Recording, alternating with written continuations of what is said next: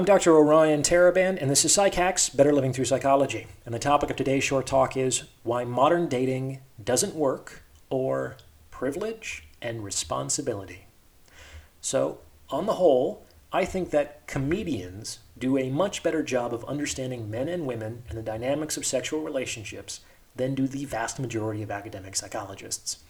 And one of my favorite comedians on this topic was Patrice O'Neal. That man was funny as hell, and he understood a lot of uncomfortable truths about men and women.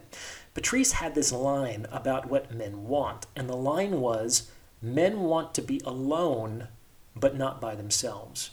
That is, men want their space, they want their freedom, they want their privacy, and they want women, but on the periphery of their lives.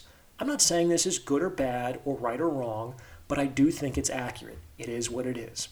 Now, before I unpack what this has to do with modern dating, please remember to like this video and subscribe to the channel. It takes less than a second, costs you nothing, and it's how you can support me in my mission to deliver free, high-quality content to the world. Thanks for your help. So, what does this have to do with modern dating? Well, to the extent that this is true, from a man's perspective, there is a significant mismatch between the privileges awarded to and the responsibilities expected of men as a relationship progresses. And this disincentivizes men from entering into relationships, which, to the extent that relationships are what women want, is bad for women. What does this mean? In an ideal world, privilege and responsibility is balanced. You want more privileges? Then you have to be willing to assume more responsibilities. You want me to take on more responsibility? Then you have to be willing to give me more privileges. Do you see? As workers climb the corporate hierarchy, they are expected to work harder, make more difficult decisions, and assume greater responsibility and accountability for the success of the company. Why would anyone want to do this? Because corporate officers enjoy fabulous compensation packages and other intangible perks. The privileges are increased to match the responsibilities. So, what does this have to do with dating?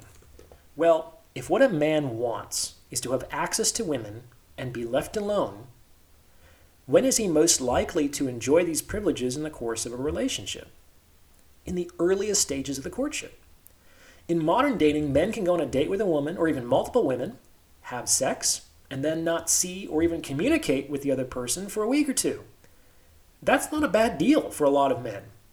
Unless a guy is chomping at the bit to get married and start a family, men in this stage of the relationship get high-quality interactions characterized by novelty, excitement, and sex, followed by periods of separation. At this point, men enjoy their freedom and autonomy, and they get what Patrice says they want, to be alone, but not by themselves. And what happens from there in the conventional progression of the relationship? Well, a man comes to take on more and more responsibilities, and enjoys fewer and fewer privileges for his trouble.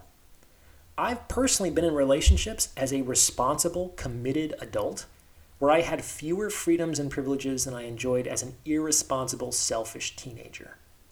Sex dwindles, expenses increase, friends and interests are sacrificed, freedom and autonomy vanish, and vibrant Mustangs become the plow horses of women and children. Now, the men who allow this to happen are responsible for their fates, so I'm not blaming women here.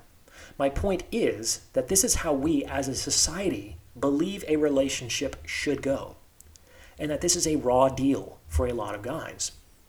As a professional analogy, the relationship progression for men is akin to starting off in a private corner office. These guys don't need to clock in, they can come and go as they please. To supplement their income, they might have some side hustles or personal investments, and this isn't a problem for the higher-ups as long as they don't cause them any trouble. These men can decide their own course, they can choose to work on certain projects and to veto others with impunity.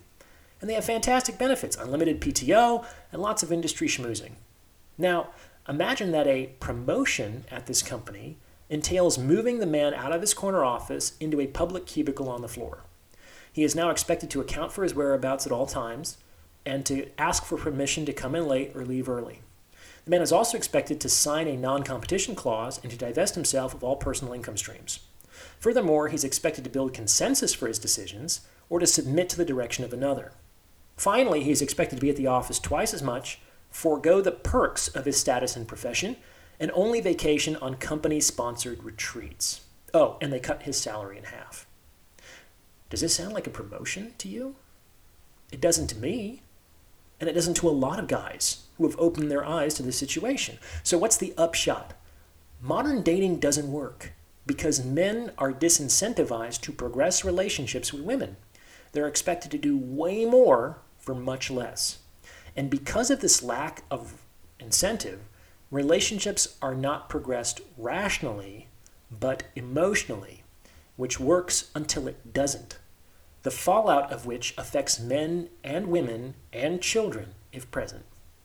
The fact of the matter is that men would enter into relationships enthusiastically if they believed that they got more of what they wanted as a consequence of entering into them. The privileges have to match the responsibilities. What do you think? Please remember to like, comment, and subscribe for the algorithm, and see the About tab for more information on consultations, donations, and sponsorship opportunities. Thanks for listening.